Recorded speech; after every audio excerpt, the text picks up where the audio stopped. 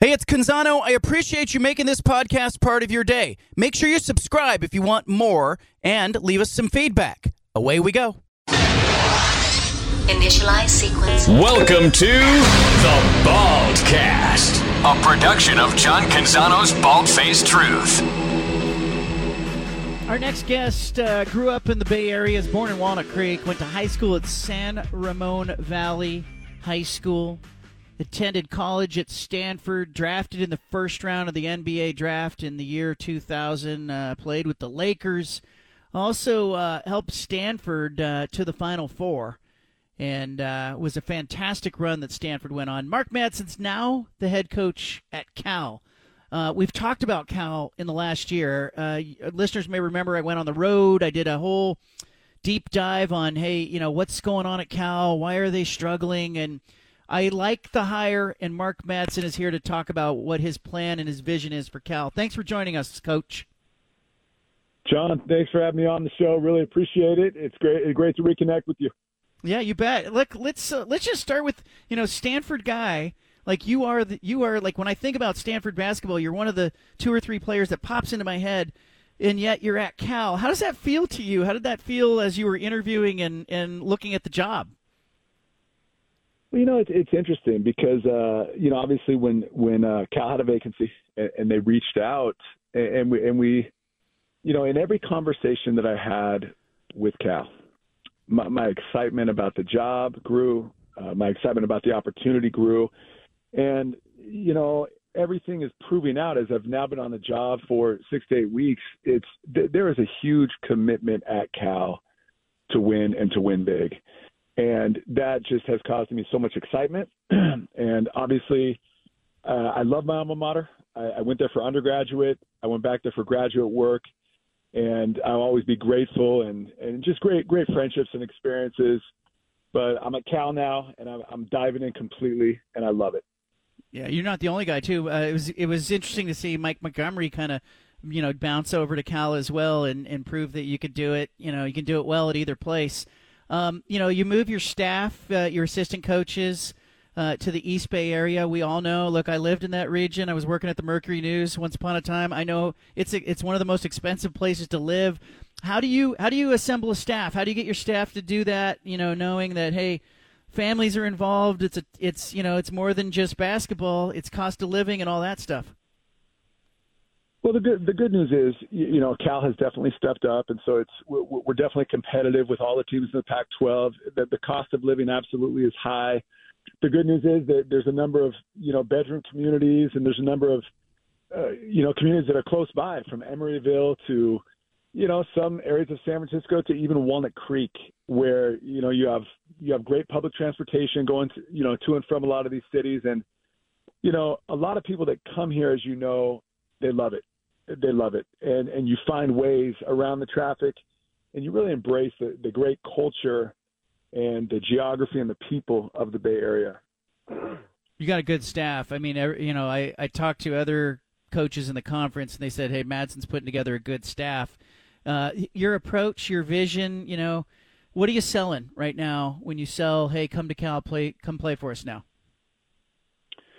Well, a lot of things. I mean, first and foremost, two things come to mind. Number one, it's going to be academics. The Cal degree, Cal is the best public institution in the country and really in the world. And it's one of the top educations in the world, regardless of public or private. And so first and foremost, that Cal degree really sells itself. And it's really allowed us to get into a lot of conversations with players in the portal, players coming out of high school. It will allow us a lot of inroads internationally. We've already made some plans, and having some contacts over there helps. And so, the degree, number one. Number two, style of play. Well, one of the things that I think is going to be unique and special in terms of how we play is a lot of quick hitters, a lot of NBA actions, and then the pace of play is going to be fast. We want to play fast. We realize that a lot of times, for example, an early open three in transition or early in the shot clock can be a gold mine analytically. And so I want to encourage our players to play with great pace.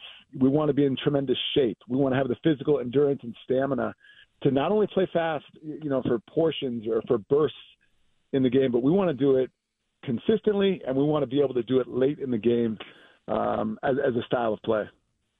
Mark Madsen with us, Cal basketball coach. As I did my dive on Cal and kind of figure out what happened, why is this program struggling, and one of the things that came up was the lack of a practice facility. Another issue was some donors had just sort of checked out a little bit. It looks like the donors are back on board. I did see a report that there may be some plans for a practice facility. How are you feeling on that front?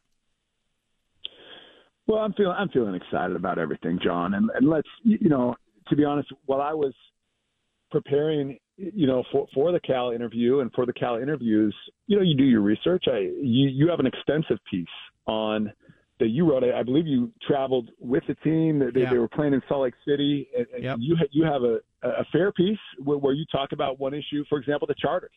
Yeah. And that was addressed head on by Jim Knowlton.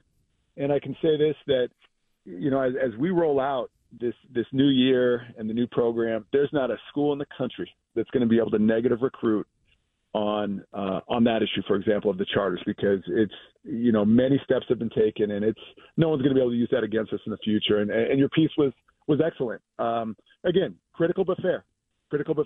Yeah. The second piece on the practice facility is, a lot of things are moving in that direction. And I'm probably not the most qualified or the person with the most expertise to be able to speak about the new practice facility, but I can tell you that meetings with donors have occurred. They are occurring. The plans are drawn up, and this is going to happen. Other people at Cal are more equipped to be able to go into details on that practice facility, but there's momentum, there's excitement, and in short order, in a period of time, no one's going to be able to use that against Cal either in recruiting. Yeah, and I thought it was one of those things as I talked to other coaches, like I talked to Dana Altman about it, Andy Enfield about it, and I said, how important are the charters? And they said, it's vital, because it affects the athletes as students, because, you're getting back late on a Saturday night or a Sunday, and then here comes study time or class or whatever, and then it also affects your ability to recruit, because some of the programs that travel by charter were able to play a game and then get back, and a coach could get out recruiting and then get back for practice. And those who didn't were, stuck in an airport or spending an extra day somewhere. So I think it was a huge thing. And back in the day, though, at Stanford, like when you guys traveled, you probably remember the good old days. Like, I don't think anybody was traveling at charter at that point. The only charter we ever went on, and I think we went on 2 or 3, was to the NCAA tournament. And other than that, we were on Southwest going up to Seattle, going up to Eugene, Oregon. And then we were taking the bus out to Pullman, Washington State. And so things have definitely changed. But like you say, it's in the best interest of the student athletes. And really, in terms of performance, players need rest. Players need recuperation.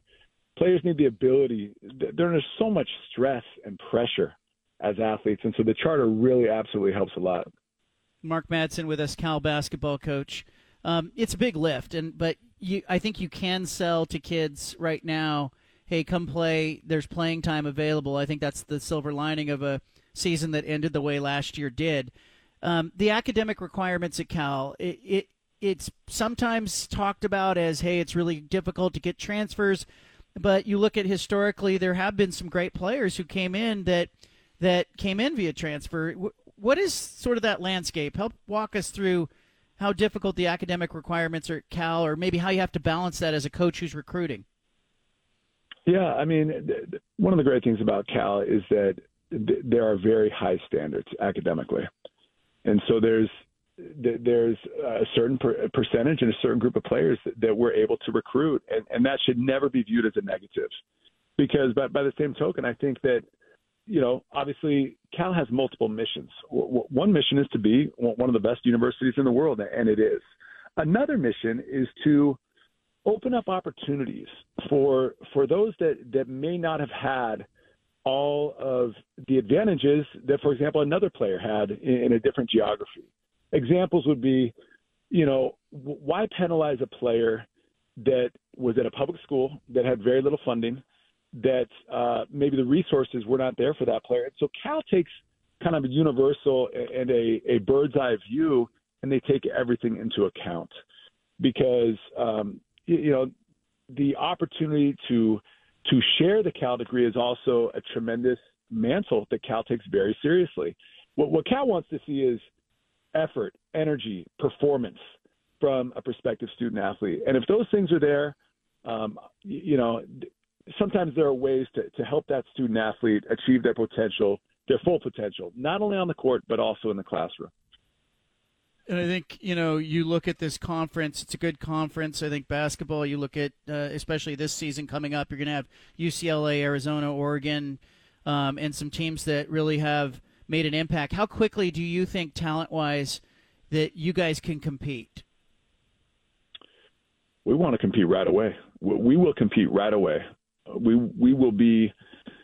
We are going to be a team that other teams do not want to try to prepare for. We're going to throw different defenses out there. We're going to play fast. We're going to have a lot of different offensive schemes with great spacing, and every action is going to have a counter. And so it's going to be hard to steal our calls. It's going to be hard to prepare against us because we are coming to this conference guns a-blazing. Very few teams go 31-0 in the non-conference and the regular season. But we are coming into this conference to make a mark and to be extremely competitive and hopefully to win a conference championship in year one. It's fantastic. The energy in general, I think, just needs to be there. Like that was the thing that it struck me the most because I grew up, in the Bay Area, and it was probably in a heyday of Cal basketball when Jason Kidd was at Cal, and it was, and there was just good play, and Lamont Murray was there, and it was always viewed as a contender, and so it was kind of sad for me to see last season just the lack of energy, and I think you've brought that back. Mark Madsen is with us, Cal basketball coach. Your time in the NBA, how does that shape you as a coach? The NBA is the best league in the world. It's the best league in the world for a lot of reasons. Number one, first and foremost, you have the best players. Number two, you have the best coaches. The level of coaching in the NBA is off the charts. And that's not to take anything away from the NCAA game. A team that wins the national championship in college probably, they might play, 36 to 38 games, depending on if they're in an MTE or not, and depending on different things. In an NBA season, if you win the championship, there's going to be up to 120 games in a season. And so right there, you almost have 4 times as many games, almost 4 times as many games in the NBA in 1 year as you have in college. Well, why does that matter? That matters because that's 4 times as many opportunities to attack an opponent, 4 times as many opportunities for an opponent to try to stymie your offense. And so there's so many more inputs. You see so many additional and random scenarios that you do not see in college strictly based on the number of games that are played. Secondly, the talent level. The talent level when it comes to the coaching, the X's and O's. You have entire departments that are completely dedicated to the study of analytics.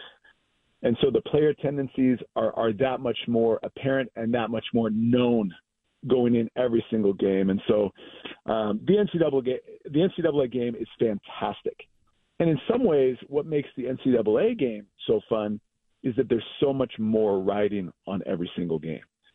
And so you're almost going to have playoff energy, NBA playoff energy, in almost every game during the regular season.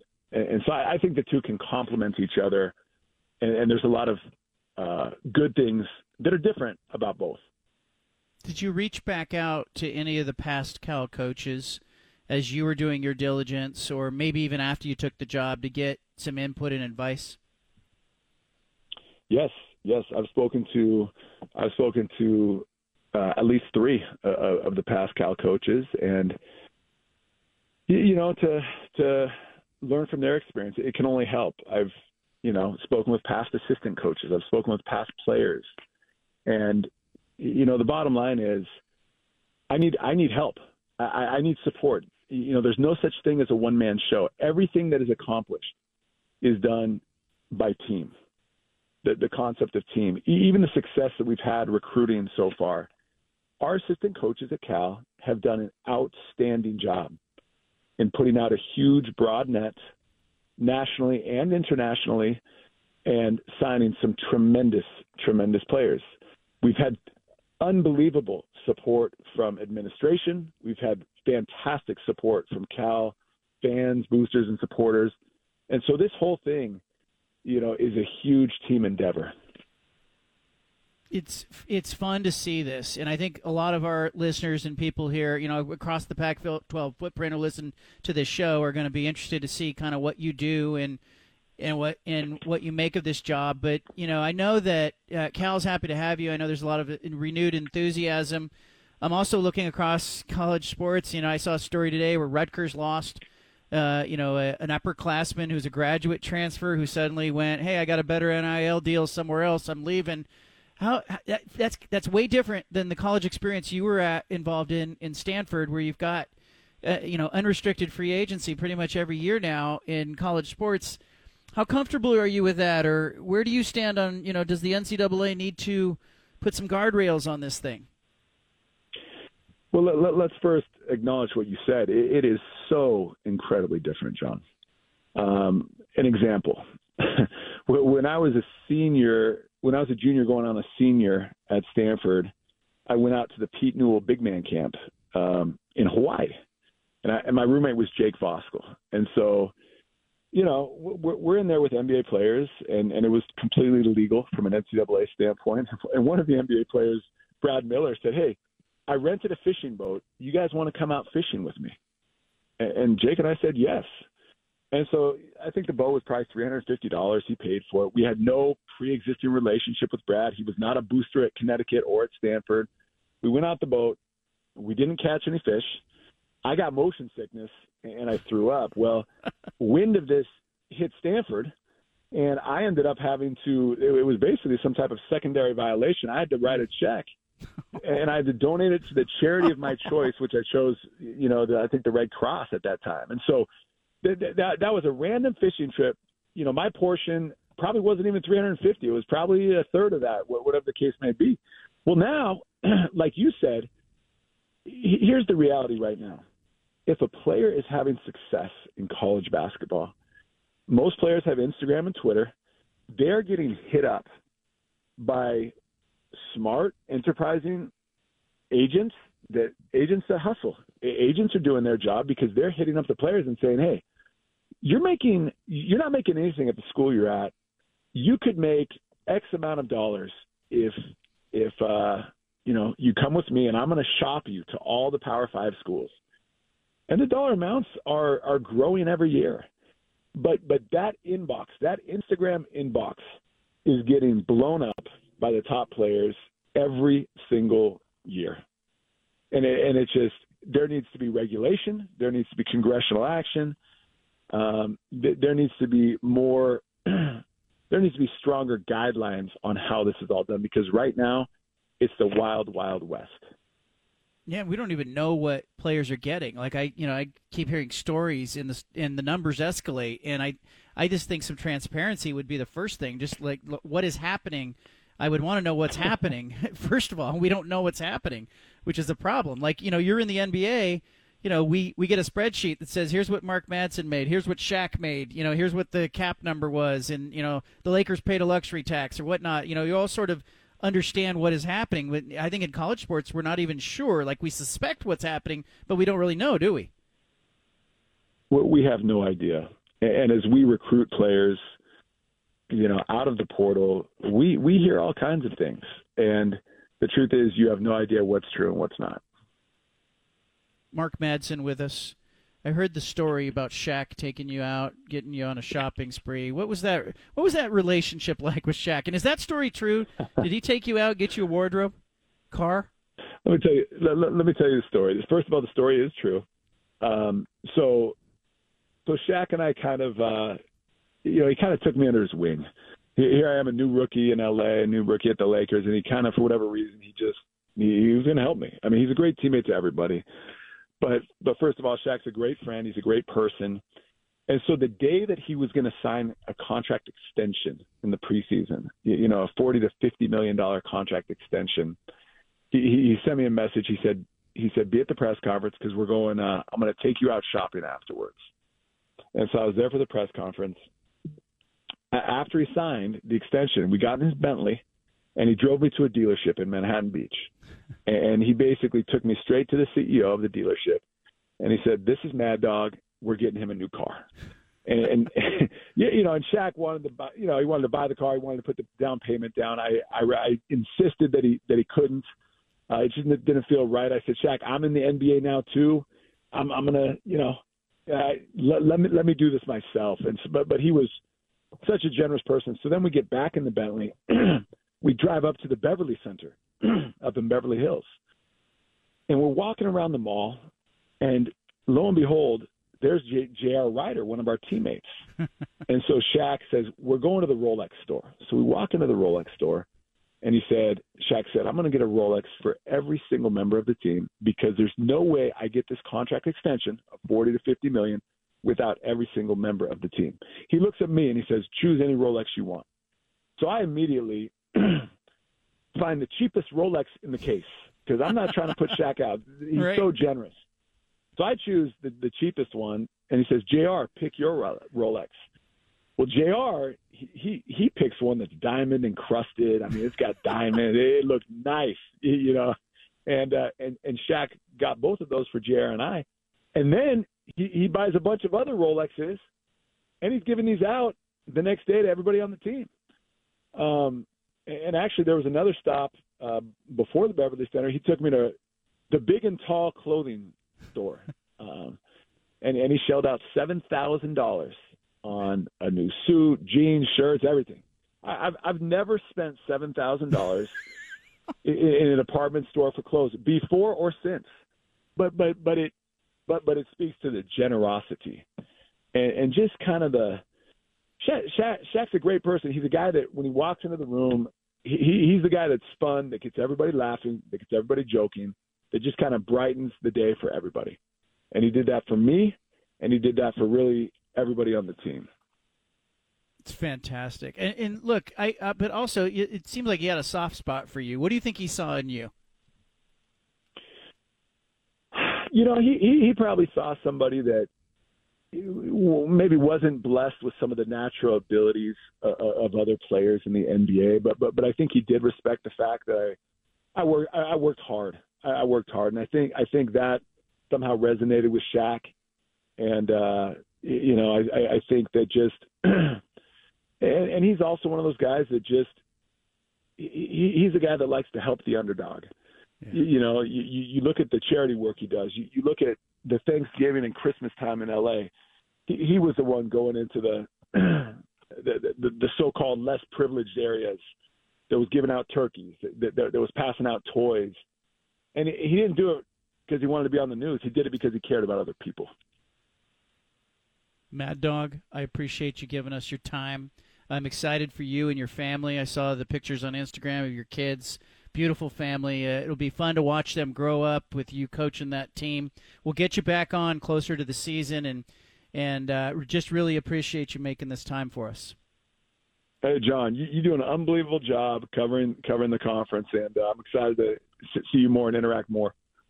For sure. Mark Madsen, Cal coach, appreciate you. Appreciate the time. Fantastic interview. If you didn't catch it all, grab the podcast, share it with your friends and family. Leave it here. Super impressed with Mark Madsen. I love the story with Shaq and the Rolex. I mean, I'd heard kind of variations of it before, but love the interview. If you missed it, get the podcast. We will package it, turn it around. We will blast it to the world. But, Steven, I have to know, you heard him.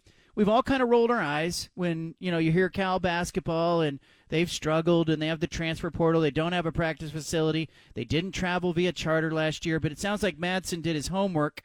And it sounds like he's reading me too, and which is okay by me.